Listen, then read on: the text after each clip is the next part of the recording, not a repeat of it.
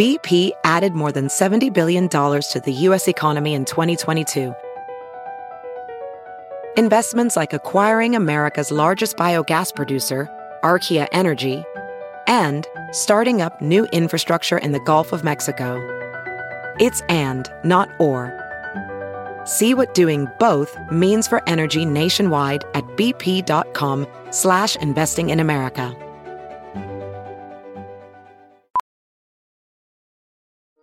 Welding instructor Alex DeClaire knows firsthand how VR training platforms like ForgeFX can help meet the demand for skilled workers. Anywhere you go look, there's going to be a shortage of welders.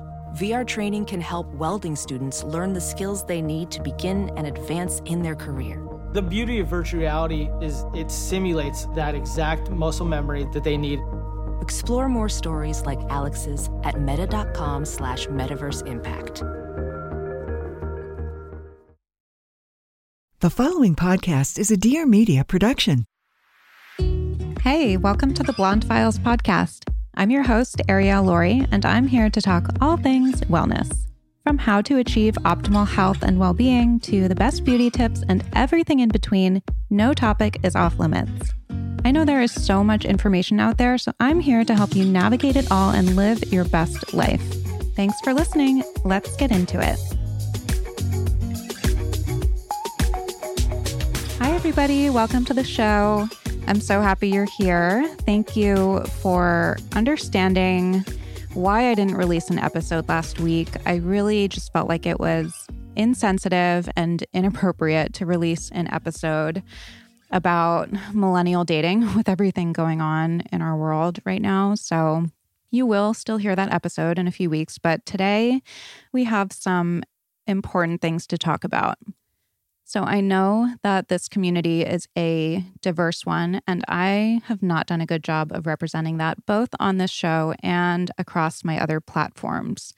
So I hope that this isn't taken as like justification or defensiveness. It's just kind of how my thinking has evolved after some reflection and some listening and learning over the last week. So, I always thought that because I contribute to organizations that fight racism or politicians that are fighting racism, that I was fighting racism. And I thought that because I've read books and listened to podcasts and watched movies, I understood racism, and I was wrong. It is not enough.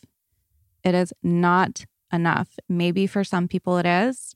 And I know that there are many different lanes to choose, but I have a platform and I need to use it. So to any Black, Indigenous, people of color who are here and have been here for a while, I'm sorry, and I will do better. I have been part of the problem and I'm going to be part of the solution. So that said, I think everyone needs to take this on in a way that's authentic to them. And for me, that looks like something that I should have done from the beginning, which is supporting Black creators and businesses and educators and organizations, both here on the show and on my Instagram and on my website. And so I'm doing this thoughtfully and intentionally, and it's going to be an ongoing thing that you'll see incorporated into my content moving forward. Another thing that I struggled with last week, not to make this about myself, but I'm just telling you my experience, was sharing how I'm helping. It's not my inclination to share that kind of stuff. And I felt like there was a lot of performative allyship, and there was probably some from myself too. I'm not above calling myself out. And there was virtue signaling, and basically at times it felt like it was a contest of which white influencers could post more Instagram stories about Black Lives Matter. But then I came across some videos from today's guest, Ayana Lage. She posted a video about performative virtue signaling and why it's actually helpful to speak up and share what we are trying to do to contribute. And it really helped me a lot. And then she followed that video on her thoughts about Blackout Tuesday and another one about microaggressions. So definitely go watch those. I started reading her posts and visited her blog, which led me to articles she's written for Bustle and other outlets. She used to work in journalism. And I read articles where she shared really openly and honestly with her mental health struggles, specifically clinical depression. And so needless to say, I really, really wanted to talk to her. And she was gracious enough to accept the invitation to come on the show during what I'm sure is an overwhelming week. And we know it's so much more than a week. So anyway, I really hope you guys enjoy the episode. Okay, so welcome, Ayana. Thank you so much for being here. Thank you so much for the invite. I'm so excited. You were so gracious when I reached out, probably like, I felt like a bumbling idiot. I was like, I really don't want to be like adding to your burden or opportunistic or exploitative or any of those things. And you were like instantly just like, of course. So I'm really, really appreciative. And I know that the audience is really excited to hear from you. So, let's just kind of start with like where we are right now. I'm sure a lot of people listening have seen your videos on virtue signaling. You did one on Blackout Tuesday. You just posted one on microaggressions that was super, super helpful. So can you just kind of like talk about what the response has been like and what this week has been like for you? And we were just talking before. I know it's like so much deeper than just this week, but it seems like things have just kind of boiled over in the last few weeks on social media. So I'd love if you could just kind of talk about what that's been like. Yeah, it's been really unexpected and really interesting. I mean, I personally have been sharing online for a number of years. I have a blog, but before that, I worked in media. So like, I'm like very used to talking about social justice and race and have been for a number of years. So it was very funny because one of my followers just kind of asked me like, hey, because I shared some stories, I think on Monday, about virtue signaling and Black Lives Matter. And they said, hey, could you make this an Instagram TV so that I can share it with people instead of saying like, hey, go watch this girl's 15 stories. It's like, I totally get that. And I shared it and somehow that video got over or almost 1 million views. Oh, wow. So that has been so unexpected. I mean, I am definitely happy that people are listening. It's been a little bit strange because I'm kind of like, what makes this time different? Like clearly something has shifted and people are waking up and people are angry and people want reform and they want to see change, which I'm super stoked about. But it also was a little bit confusing. The reason I didn't expect it to spread as it did is because, as I said, I have been sharing about this and about police brutality and about being Black in America for a very long time. And I've always had like a very, very modest response. So it's been amazing, but it also was not what I expected at all. But I'm glad. I'm glad that people are finally paying attention. Yeah, there's so much there that I want to get into, but that was kind of my first thought. Like I could never imagine, but I would kind of imagine that it's like such a mixed bag of emotions because on the one hand, there's this outpouring of support and rage, but also like, where have we, and I'm including myself in this, where have we been this whole time? Like I was reading an article that you wrote for Bustle, I think it was like 2017, on ways that women can be better allies. And I think you listed like 3 different ways. And I think a lot of people never heard the word ally until this week.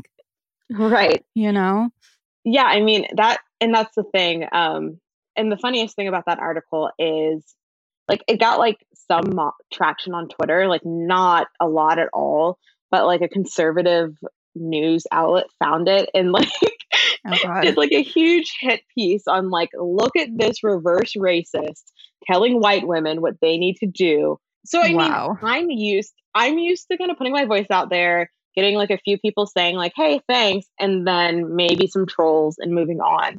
But it's clear, I don't know if it's the combination of Ahmaud Arbery and George Floyd and Breonna Taylor, like all happening, back to back to back.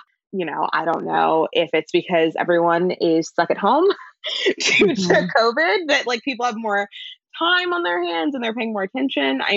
I've discussed it with some of my friends, like, why now? Like, what changed? I still don't know the answer, but I mean, I'm happy that something changed, even if it took this long.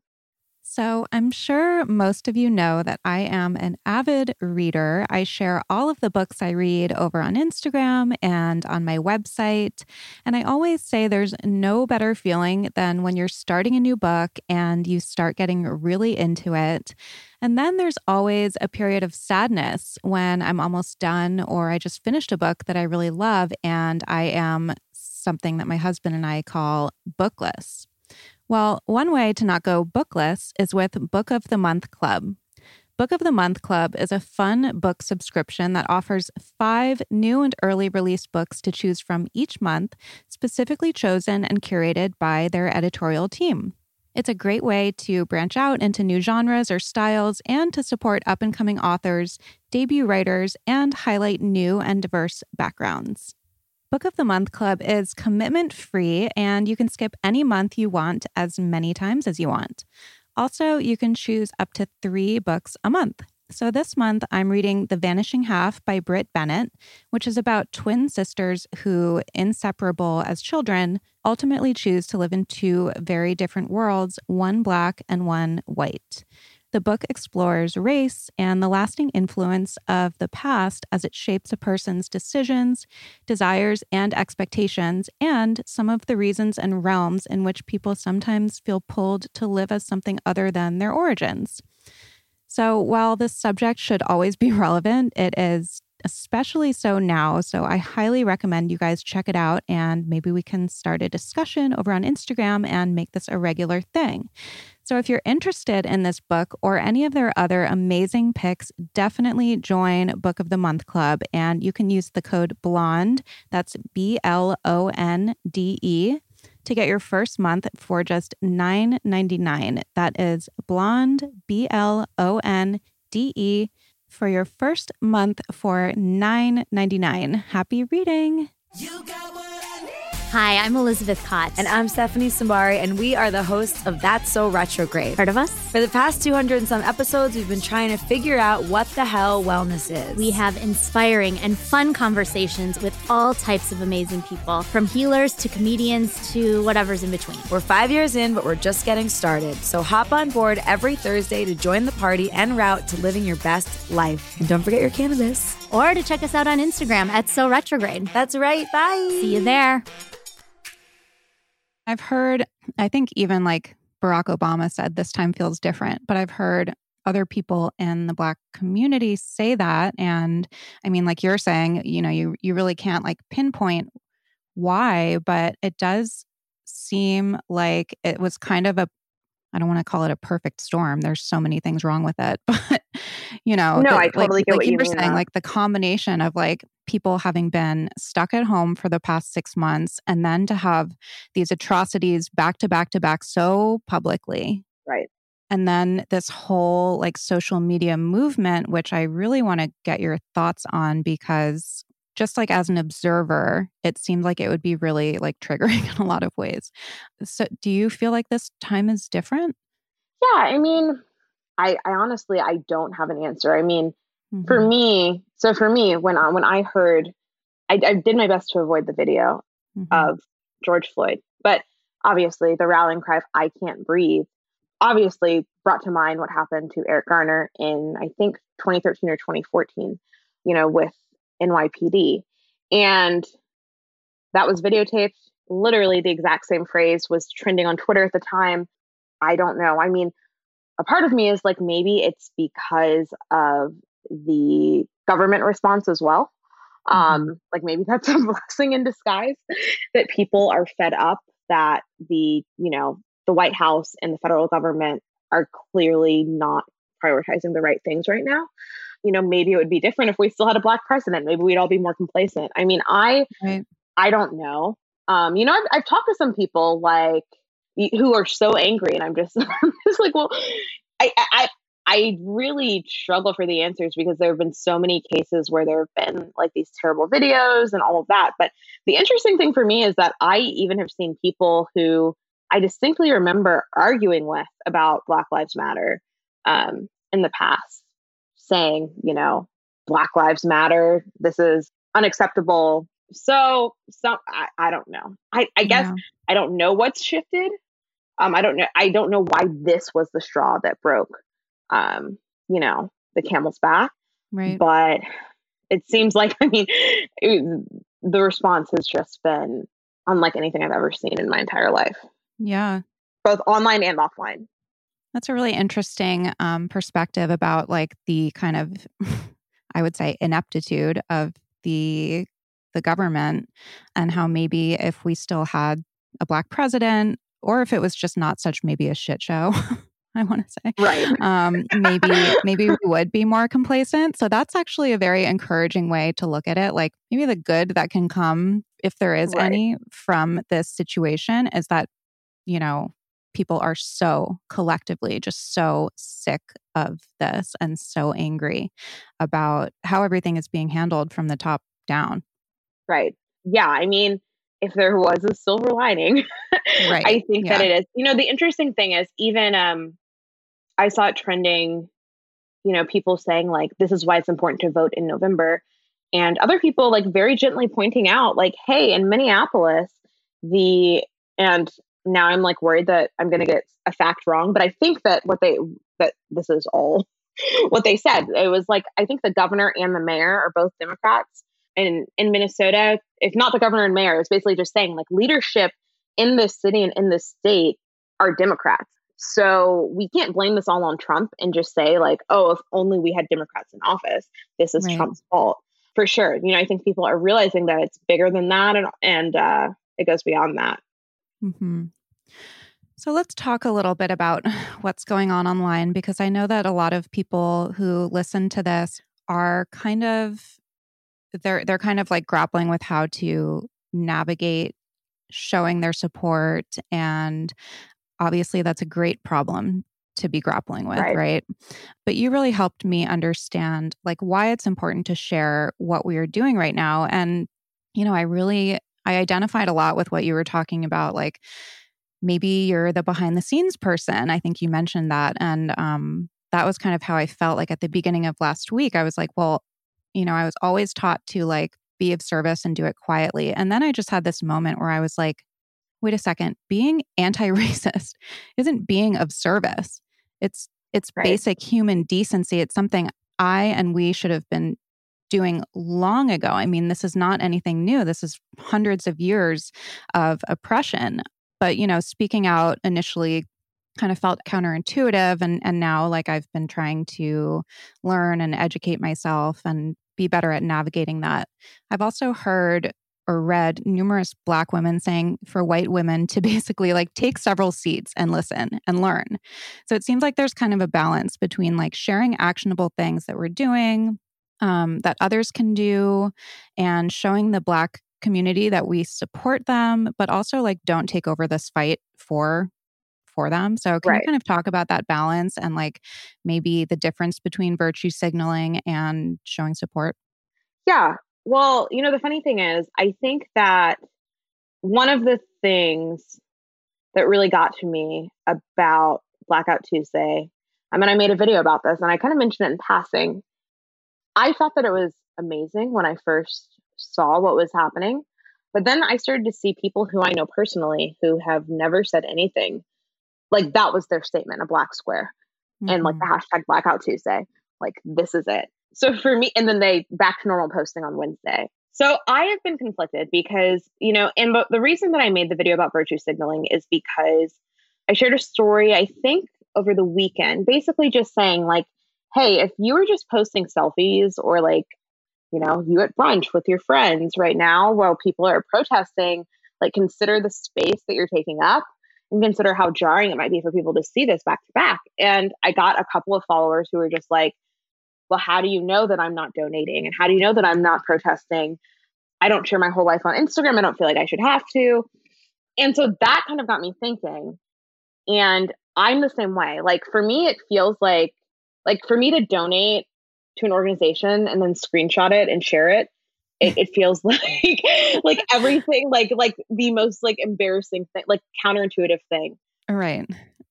For me. But like what I compare it to, at least for me personally, is that I grew up like in a very religious household, and I'm still call myself a Christian, although I'm a little bit more of like a liberal Christian now. And, in 2016 with the Pulse massacre, I was like just so devastated for my LGBTQ friends and family. But when I started to share it just in support, I started to get feedback from my relatives and people that I'd like grown up going to church with, who were basically kind of like, yes, what happened is very, very, very sad. But basically, like, I hope you still believe that being gay is a sin. And for me, that showed me just like how much homophobia and queerphobia was in my inner circle that I hadn't ever acknowledged or realized. And so I think that for me, I had to have some of those conversations and attempt to be an ally when that happened. And so that was kind of an example for me, because I'm like, I know that if you do share, people will show you who they really are. They will ask you questions, and they will give you pushback, and they will challenge you. But I do also understand that then people are like, okay, well, am I centering myself? What's the balance? And I mean, my answer is kind of like, you're not going to please everyone, which I know is like not ideal, but regardless of what you do, especially if you are online and you have an audience, someone is going to say, you shouldn't be doing this. This is the way to do it. There's no right way. I mean, I think that as long as you're being genuine and as long as you're accompanying your posting with action, then you're doing what you can do. So that is a very long-winded answer, but yeah, I mean, as you can tell, I have a lot of thoughts on this subject. I love long-winded answers. Okay, great. Yeah, no, it's really helpful. Yeah, I mean, I guess I've seen so much infighting and judgment and anger among like white women and white influencers in particular about how other white women, and it seems like there's almost been like a contest of who can be the most woke white woman.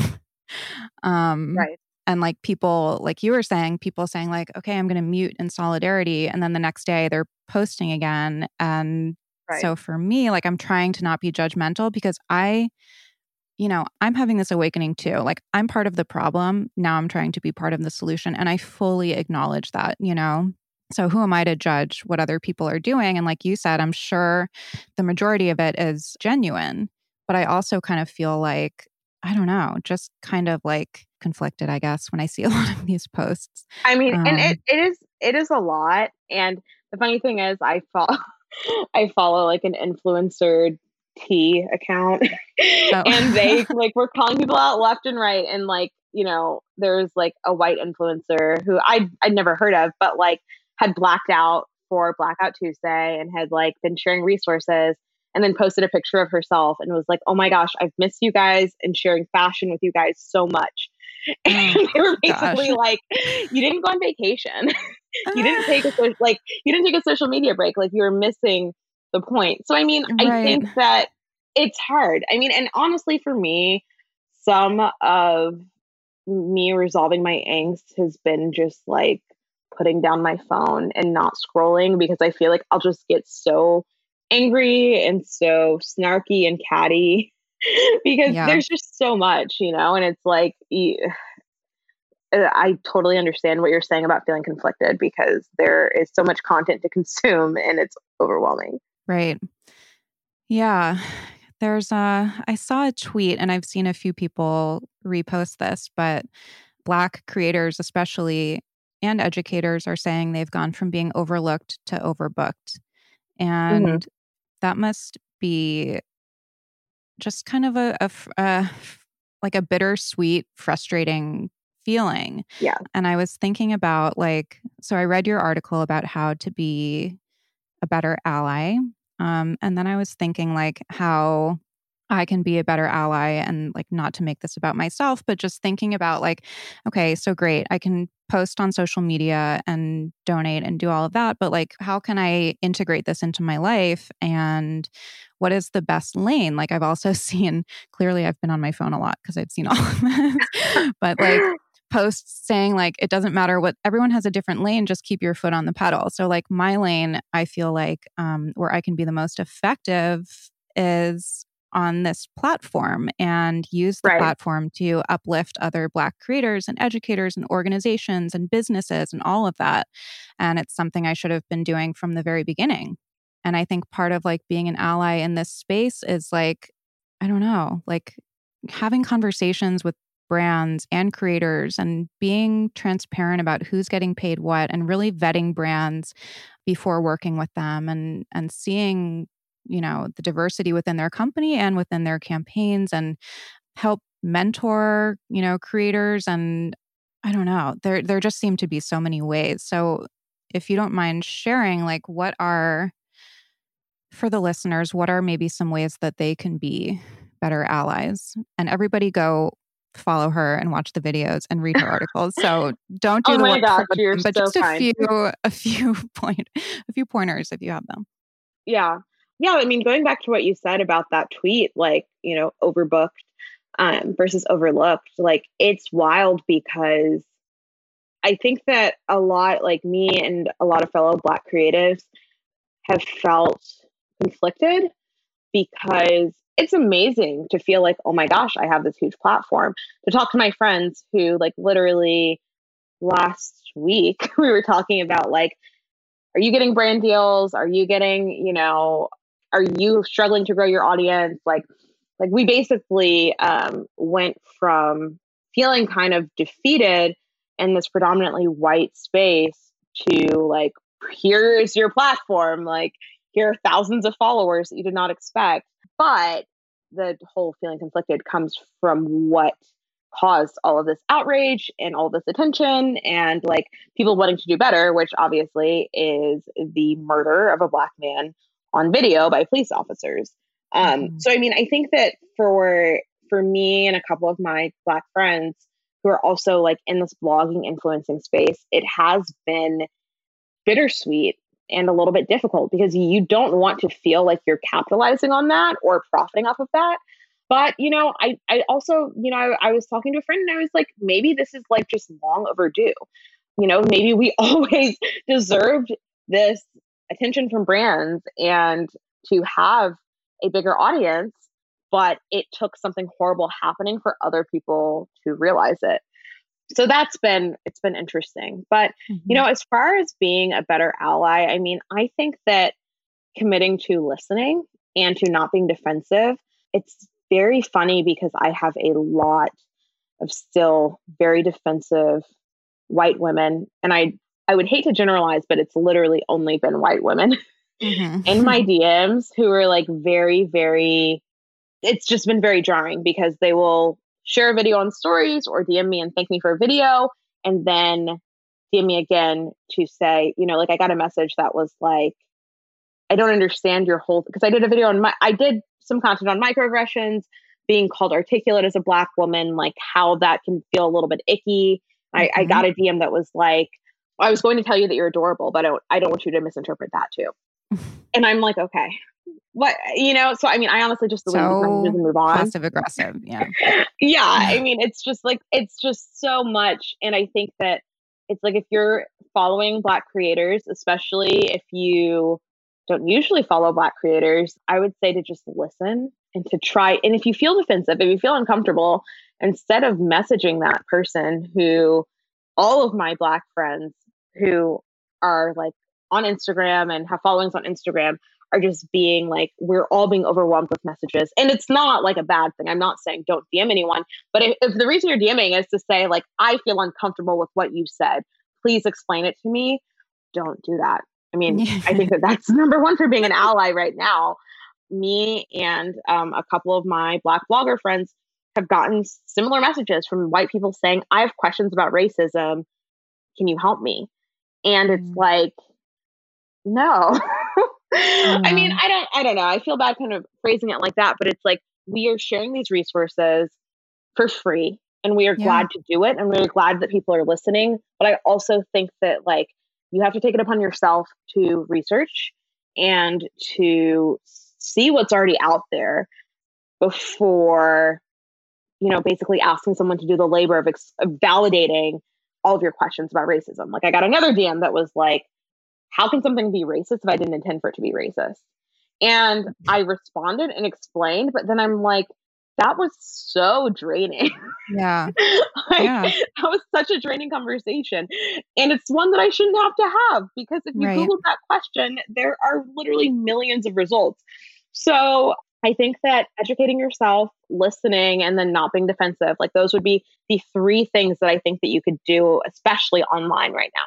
That's really helpful. And there are so many resources all over the place right now being shared, and so many ways to be educated. And yes, there is this thing called Google. That's always my biggest pet peeve. Like, people will DM me Right. things that I'm like, wait, seriously? Like, so I can't even imagine. It's not your job. And okay. Well, I appreciate you sharing that here, because that is really helpful. So I want to shift a little Yeah. bit and talk about mental health, because you've been really open about your own struggles. And I think it was back in 2013, am I right? Where things kind of like came to a head after years Yes. of anxiety, and you talked about being suicidal and finally getting help. So can you talk about that a little bit, and then maybe like how you're taking care of yourself now? Yeah, totally. I mean, so basically for me, I dealt with anxiety my entire life. And I grew up kind of trying to convince myself that panic attacks all the time were normal. I didn't know how to articulate what I was feeling. And I kind of felt like if I tell someone, they're going to think that I need to be put away, like in a mental hospital forever. Because I mean, I was young and didn't know. And like, I knew that something wasn't normal, but it felt like a dirty secret.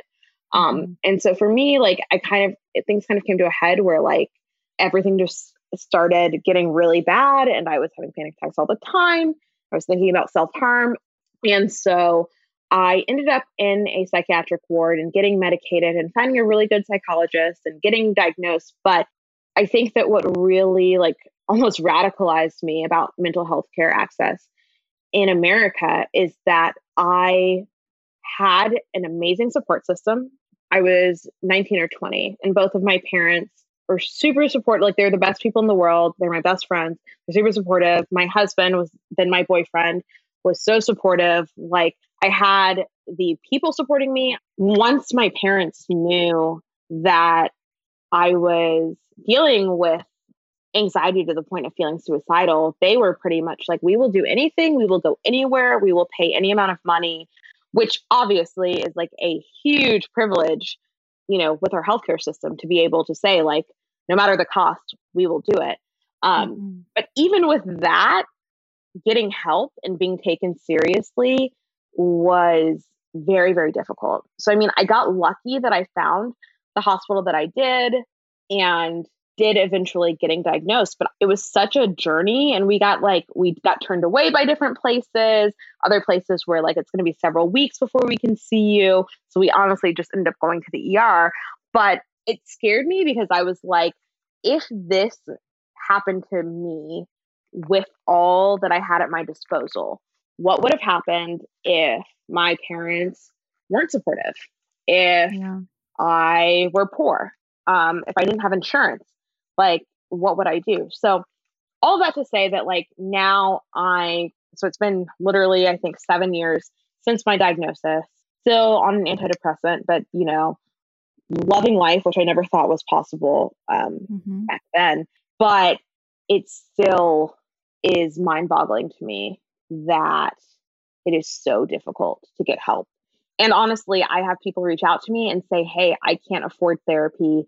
What should I do? And I'll send them like the resources that I can find. But also, like, I remember once I asked my psychiatrist, like, what do you recommend for low cost therapy options? And she was like, honestly, Ayana, there aren't very many good low cost therapy options locally. Mhm. I don't go to therapy every week anymore, but the therapist that I do go to here in Tampa doesn't take insurance. My husband and I pay $125 per 45-minute session. And so, again, I'm so glad that I'm doing better, and I'm so glad that I got the help that I needed. But when I talk to people, I mean, I think that it's just difficult because it's really easy to tell mentally ill people to ask for help, to talk to a doctor. And I think that those are all very good and valid things, but it's also like we need to have the conversation about what that looks like if you don't have resources at your disposal. I was hospitalized in 2013 and then again in 2017 for the same problem, which was I was having a depressive episode. And between those, even having good insurance, between those two visits, I think like the total that we were billed was around $6,000. Wow. And that was just like our out-of-pocket cost. That insurance wouldn't cover anything else. Without insurance, it would have been way more.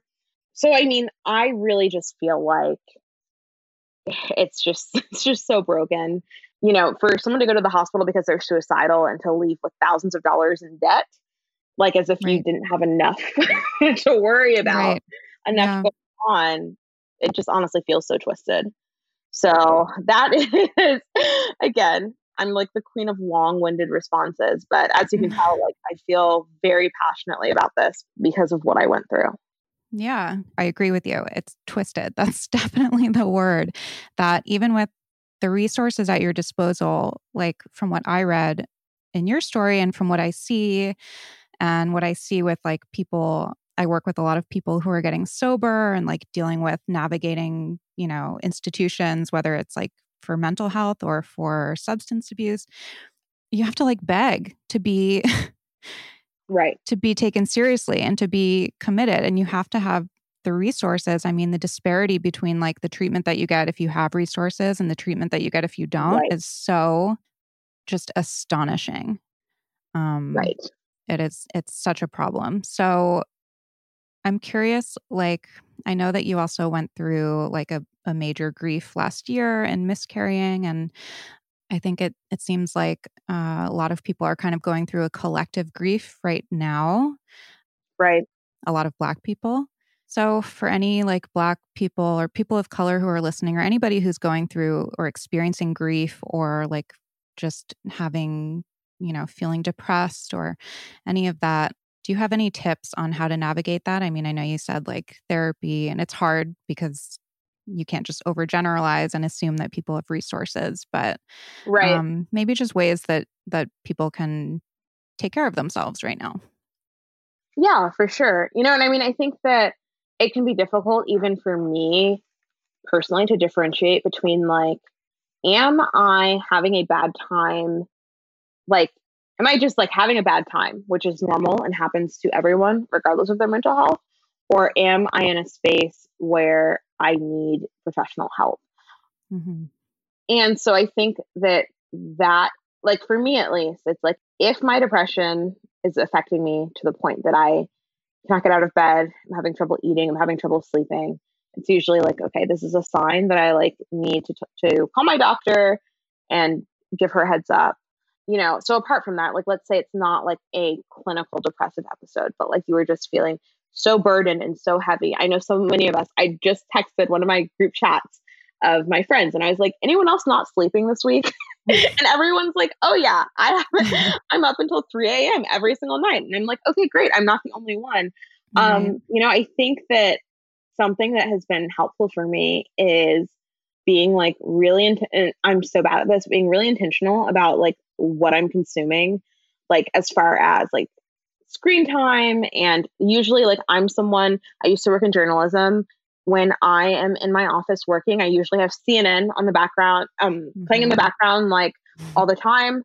But I realized earlier this week, I think it was after I watched the federal police tear gas protesters so that Trump could take a picture with a Bible. I was like, I need to turn this off.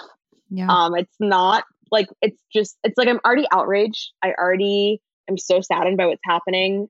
Watching all of like just consuming this content 24/7 is going to wear me down. And so I'm not saying like, bury your head in the sand and don't know what's going on in the world. But for me, I'm like, okay, I am on Twitter. I am scrolling through Instagram. I have the news on all the time. Like, I just know basically like every terrible thing that's happening ever. So cutting back on that has been good. And, you know, I also think that like trying to get more sleep, trying to drink more water, trying to get outside, like just taking these simple things because it's so easy, especially because of COVID. We are like for the most part, all at home and maybe alone with our thoughts more than we're used to. Mm-hmm.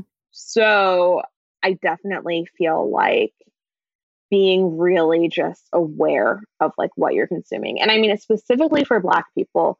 I actually shared this like just on my personal Facebook. Like I asked my white friends and non-Black friends, I said, hey, if you're going to share videos of what happened to George Floyd or videos of police brutality, just violence, all the violent things that have happened in the past month, Ahmaud Arbery and the video of him getting shot, I'm like, please, please, please, please, like just hide it in the comments, put a trigger warning, because scrolling through scrolling through Facebook and scrolling through Instagram and seeing these videos over and over again, I know that maybe for a white person who doesn't know anything about systemic racism, it's like a wake up call and like you need to watch that to really get it. But for me, I'm like, I've lived this.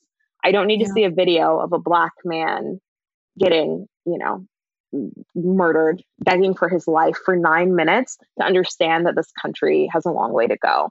Mm-hmm. So I've been very, very intentional about like avoiding at all costs these really traumatic videos, because I know me watching that is not going to change anything. As I said earlier, I'm already angry. I'm already outraged. I'm already, donating and trying to make a difference and speaking out. Like that is not going to do anything except traumatize me further. So that has definitely been key too. Mm-hmm. There was a psychologist that I had on my show a few months ago, and she posted recently about like she's very into like, the brain, the science behind all of it. And she was kind of talking about like, how can we expect Black people to heal when they've been in a constant state of high alert, like their nervous system and the amygdala, from just experiencing racism day in, day out, generation after generation.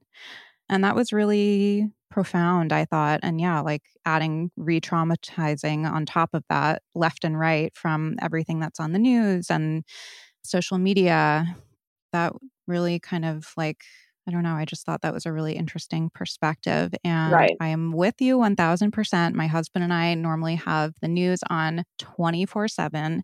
And I, like you, I'm also on social media and Twitter. I've actually had to get off Twitter because it that's just probably manufactures outrage.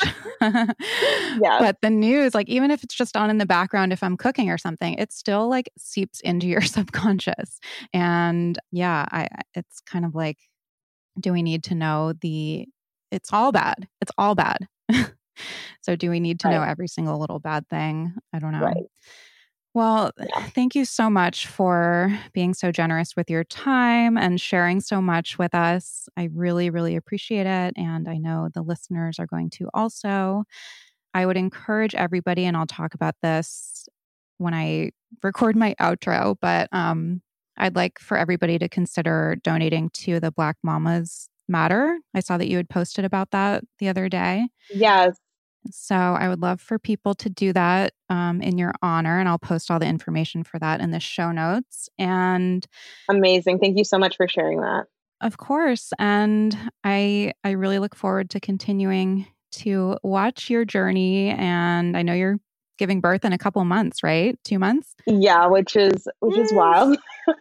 So exciting. So congratulations and thank you again. Oh my gosh, thank you so much for having me. This has been wonderful. Of course. It's been just wonderful to chat with you. So thank you. You too. Thank you. So as I mentioned in the episode, I would love if everybody listening to this episode considered donating to Black Mamas Matter in honor of Ayana. Black women have been educating us on racism without compensation for too long. I'm going to be donating my earnings from the sponsorship of this episode, and I would love if you guys could join me, even if it's just $1, $5, whatever you can contribute. So a little about Black Mamas Matter. It's an alliance that is a Black women-led cross-sectoral alliance. They center Black mamas to advocate, drive research, build power, and shift culture for Black maternal health, rights, and justice. They envision a world where Black mamas have the rights, respect, and resources to thrive before, during, and after pregnancy. You can visit blackmamasmatter.org. I'm going to put everything in show notes here so that you can just click the link and be taken to the page. So I hope that you consider it, and I thank you, as always, for your support of the show.